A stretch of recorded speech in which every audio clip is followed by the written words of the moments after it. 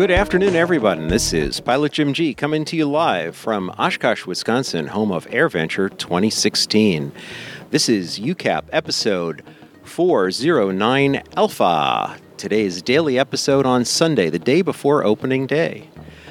Things are busy here on the field. We see a lot of tents being set up, exhibits being put together, and it is steamy hot. If you think too hard, you start dripping. I'm here with my good friends, Dave Higdon and Jeb Burnside. Dave, good to see you today. It's good to be here. I've been bopping around the grounds a little bit, trying to prove how much I can sweat up a T-shirt in 1 hour, and it's been a great success so far. You're doing a good. It looks like, from the looks of it, you're doing it right. Jeb, how about you? You sweating a little? Just a little bit. I obviously got a shower this morning. By the time I got back to my campsite, I needed another shower. It's just one of those days. The forecast is for all this to blow out of here tonight or tomorrow, and at least a couple of 3 days of more normal low humidity Oshkosh weather. But my fingers are crossed. Let's hope so. And we got to tip our hat to all the survivors of what last night could truly be called a frog strangler of a storm that hit about 2 a.m. For those of our listeners who have never spent the night in a tent in a thunderstorm, it's a trip. Well, it was a light show equivalent to going to see Pink Floyd play years ago. So, sound effects too. Yeah, a little bit, and a big variety in the tone and notes and proximity. So. The thunderstorm didn't wake me up so much as there was some snoring from a tent next to mine. I'm not sure who it was, but I was aware of that. Let's just put it that way. So I wanted to take a moment also to introduce, I guess, the reason for this episode. I've talked about my good friend Adrian Eichhorn on other episodes of the podcast before. Adrian is the guy who recently flew his Bonanza around the world. And there's several stories about that, but first of all, let me simply introduce Adrian Eichhorn, a good friend of mine, pilot, first officer for, quote, major airline, unquote, and all-around good guy. Well, thank you, Jeb. It's an honor to be here, and it's good to be back in the U.S. I completely understand that.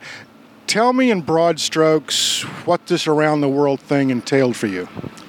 Well, to start with, about a year ago, I started some pretty intense planning, and it seemed the more people I spoke with, the more I realized how little I knew and how much more information I needed to gather and how much planning it would take to do the trip. But something that's been on the bucket list, I won't say all my life, but probably ever since I started flying, I kind of dreamed of someday doing it. And a couple of years ago, I said to myself, there's only one reason, only one person standing in my way from allowing me to complete the trip, and that was myself. So I made the decision to do it, and at that time I didn't know how I was going to pay for it. I didn't know how I was going to get the time off of work. I didn't know how I was going to equip the airplane with enough gas to fly the 2,000 plus legs over the Pacific, but it's like a lot of things in life. Made the decision to do it and then figured it out.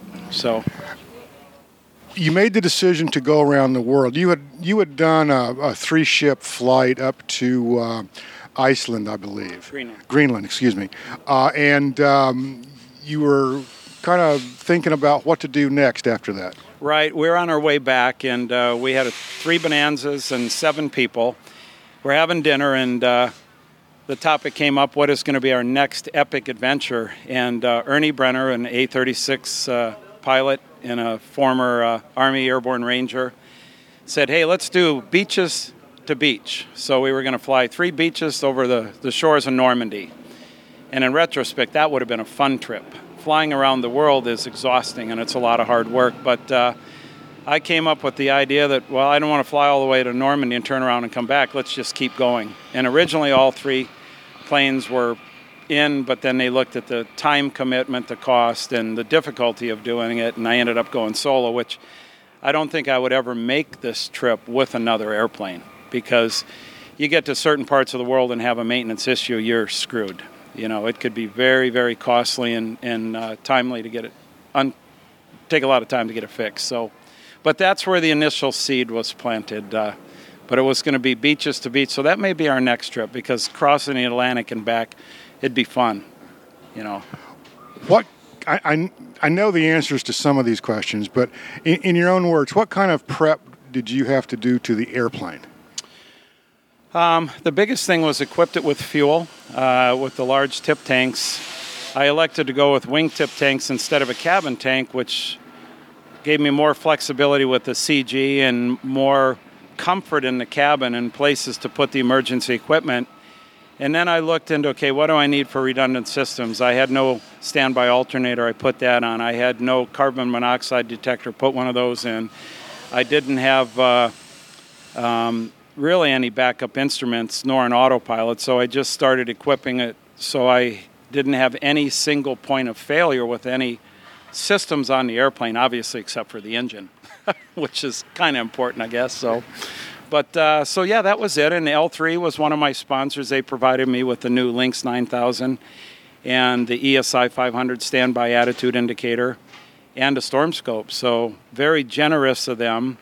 And all three of those pieces of equipment were needed for the trip, especially the storm scope, and they worked perfectly. And I should mention that we're standing about 20 feet from the airplane, which is beside a tent operated by L3 here at AirVenture 2016.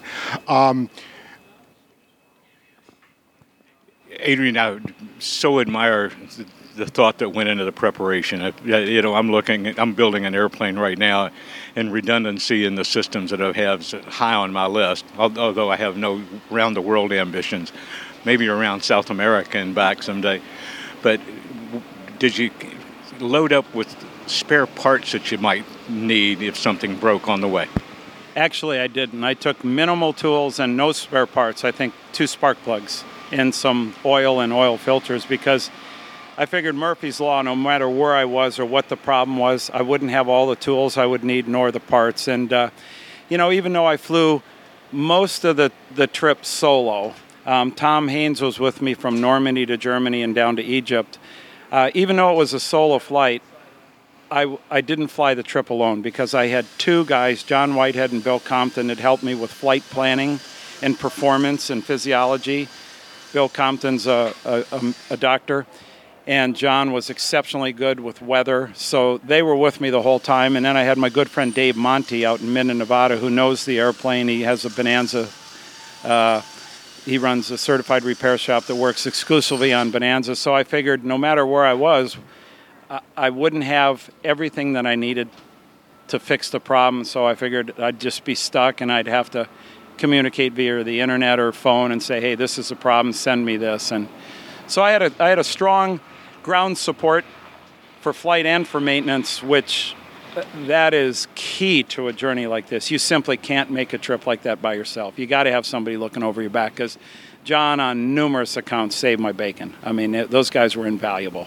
You hit on the other thing that was on my mind while I was following you along the trip, the physiological demands of this. What kind of special preparations and cautions went into that to keep you awake when you needed to be awake and let you sleep when you needed to sleep?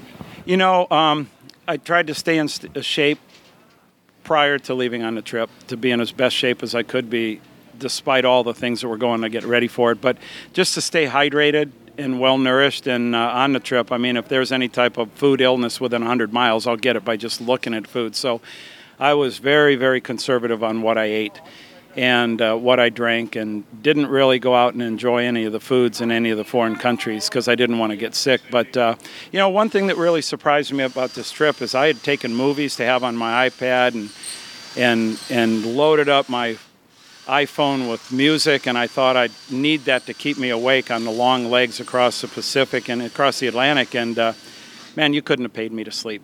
You're busy. And it's just when you're flying a single-engine airplane where everything has to be working properly, and if you're not monitoring your fuel flow or you're not monitoring your HF or something drops offline and you don't catch it, I could never relax. I tried a couple of times to put my head back and close my eyes, and about within 5 seconds I'd open and look at the engine monitor and say, forget it. But, you're busy because I was changing fuel tanks every 30 minutes to help balance the weight in the wings, normally on quarter after the hour and 45 past. And then I would make ops normal reports on the top and the bottom of the hour through the Pacific, and in addition to a position report. So there's really 5 things that you're thinking about and monitoring fuel. And my approach for fuel was to carry way more gas than what I needed. And Bill Compton, who helped me with the performance, is probably still shaking his head because I was so conservative. But I didn't ever want to have to worry about fuel the last couple hours. And took off out of Honolulu, landed in Oakland with almost 65 gallons of gas in the tank. So the plane had the capability to fly way longer than what I needed to. Who were you talking to on the long legs? Who was monitoring the flight, and who were you giving position reports to? Across the Atlantic, it's I think it was Shanwick and Gander, and then Singapore radio. The Pacific interestingly enough, used to be Oakland radio. But down south, it's Auckland radio, and there was a confusion, Oakland, Auckland, Oakland, Auckland, so it's now San Francisco radio, which I believe is in Oakland, ironically. But San Francisco radio from Guam all the way back to California. They carry pretty much the whole Pacific. And then through Indonesia, it was Singapore, it was Hong Kong, it was different frequencies. So the HF worked perfectly. Were you able to communicate with your ground team, your support team? I was. I had a device in the airplane, a Spider, made by SpiderTrax, a Spider 6. I was able to text back and forth, and I had a Iridium Satcom phone that was hit or miss where I was at, and I didn't really rely on that. So we were sending texts back and forth, and I'd be getting updated weather reports from them, and that's very comforting. And then on the VHF radios, I had 121.5 and 123.4, or 123.45, and would just talk with anybody that was out there. And I remember one night it's dark and I'm flying along and it's perfectly quiet, and someone comes across on 123.45, and it's some pilot. He goes, "Is anybody out there hiring?" That made me smile. So yeah, there's lots of little good stories like that. But well, after all of that, how was reentry? How was your day, getting back to the day job and coming down from that adrenaline high? You know, it was almost anticlimactic, Jeb, because when I got to Oakland, it's about 1 o'clock in the morning. The next day I flew the airplane up to Minden, Nevada, left it with Dave Monty, hopped on an airline, went home. And I did that to get back to work, to sleep in my own bed, to pay my bills, flew a couple trips with JetBlue, and then I went back and got the airplane and flew it across the state so I could enjoy that part. And, you know, people ask me what was the most interesting part of the trip, and I can't say that there's any one part in particular, but what stood out in my mind was overflying the shores of Normandy and seeing the perspective that the airmen had when they had the invasion. That was incredible, and Tom Haynes and I got to enjoy that. Flying down the Nile to Aswan and seeing the pyramids was cool, but in all honesty, the trip from Centennial, Colorado, after I met with Jeppesen folks, flying to Kansas City, crystal clear, had a good tailwind. I was probably flying V-speeds close to an F-33 Bonanza, like my friend Jeb Burnside has. That's a joke for you listeners out there. And but just looking down and seeing the manicured farm fields, perfect day in, and all the little towns was an airport. And just thinking that in this country we have the infrastructure. It's been there. We built it. And we have a freedom that is nowhere else in the world, not even close. In Egypt, we landed at 6 October Airport right next to Cairo. 20 million people in Cairo. There are 5 GA pilots in the whole country of Egypt, and only one, he's a doctor, we had dinner with him, a heart surgeon, he owns a Cessna 172. And everywhere you go over there, the fees, the restrictive airspaces, and the cost on the ground for handling and for landing. And landing in Masro, for example, $375 landing fee, $175 just to turn on the airport lights, $500 handling fee. It's ridiculous. And over here, we have the greatest freedom of anybody. So I just hope that never changes. I hope the next time somebody brings up user fees, we all band together to fight that. And we will. Are you going to put a bigger engine in there so you can go faster? No, well, maybe, because there's already talk of going around the world over the poles, and I think I wouldn't do that without a 550, so I could get a little higher and a little faster. You can get above in the 3 digits. Yeah, you know, the little daunting on the Honolulu to Oakland leg. It was a beautiful high pressure, which meant a headwind most of the way. And at one time I saw my ground speed at 119 knots, and I'm thinking, oh man, this isn't pretty. But that wasn't for long. And ironically, John Whitehead was watching the flight. He sent me an email saying, don't worry, because I texted him. It's like, John, this is not going as planned. He goes, don't worry, in another hour, it'll switch to a quarter-length tailwind. In 2 hours, 400 miles out or whatever, you'll have a strong tailwind, and it happened exactly as planned. Very comforting. Your strong tailwind from 119, that gave you what, 125? I think I saw 125 momentarily, but that might have been in a dive, Yeah. Slight updraft or something? Yeah, okay. We're reaching the end of our allotted time. Let me ask you this. Well, two things. A, would you do it again? B, what would you, 25 words or less, tell someone who wants to do this on their own? Well, I'll answer your second question first. Absolutely, if you want to do it, do it. Do it now, because the situation in the world continues to get worse. The countries that don't like America, I think, seem to become, that list is growing. The problems you're going to have will probably be on the ground and not in the air, but I would do it, but have a good ground support team. Do not even think about doing this without people to help you out. And what was the first question? Would you do it again? If I could eliminate the section from Egypt to Manila, I'd do it every day of the week if I could afford it. The crossing the Pacific was a great experience. The Atlantic, I don't mind flying over water in a single-engine airplane. Going over Subang with severe mountains, there's risk with everything we do. Flying over the water doesn't really bother me. It's something that I've learned to accept. And if the sea state is somewhat calm, you might have a good chance of getting out of your airplane and getting into your raft. If it's a really rough sea state, who knows? But yeah, I'd do it again, Jeb. Absolutely. Very cool. We might talk about that a little bit more. Yeah, I've got just enough overwater experience to appreciate what you're talking about, because when my nerves were acting up, just going from the mainland of Florida to Key West overwater the day before we were going to tackle Grand Cayman, a friend of mine on the phone reminded me, the airplane doesn't know where it is. Right. Only the pilot can make that feel bad. So I remember early years when I used to come to Oshkosh with my dad. I'd pick him up in Michigan, and we'd overfly Lake Michigan, 70-mile stretch, and we'd climb to 14,000 feet. And in July when the water's warm, and now I figure I went 2,200 miles over the ocean at 9,000 feet. So I think it's something you just got to get comfortable with. Everybody has a different level of risk that they accept, and for me, I'd prefer to fly over water. The weather's generally better than over land. But yeah, I'd do it again, Jeb. All right, I'll keep that in mind. Jim, anything?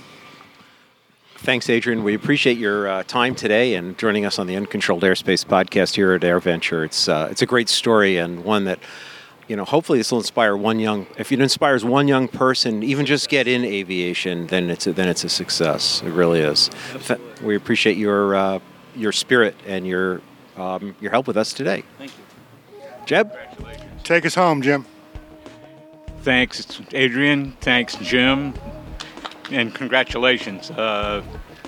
It was a fantasy of mine one day, and now look at it and go, that's a great fantasy to hold on to. So, exactly. All right, this is Pilot Jim G for the Uncontrolled Airspace podcast, closing out episode 409 Alpha. We'll see you again tomorrow. Bye now.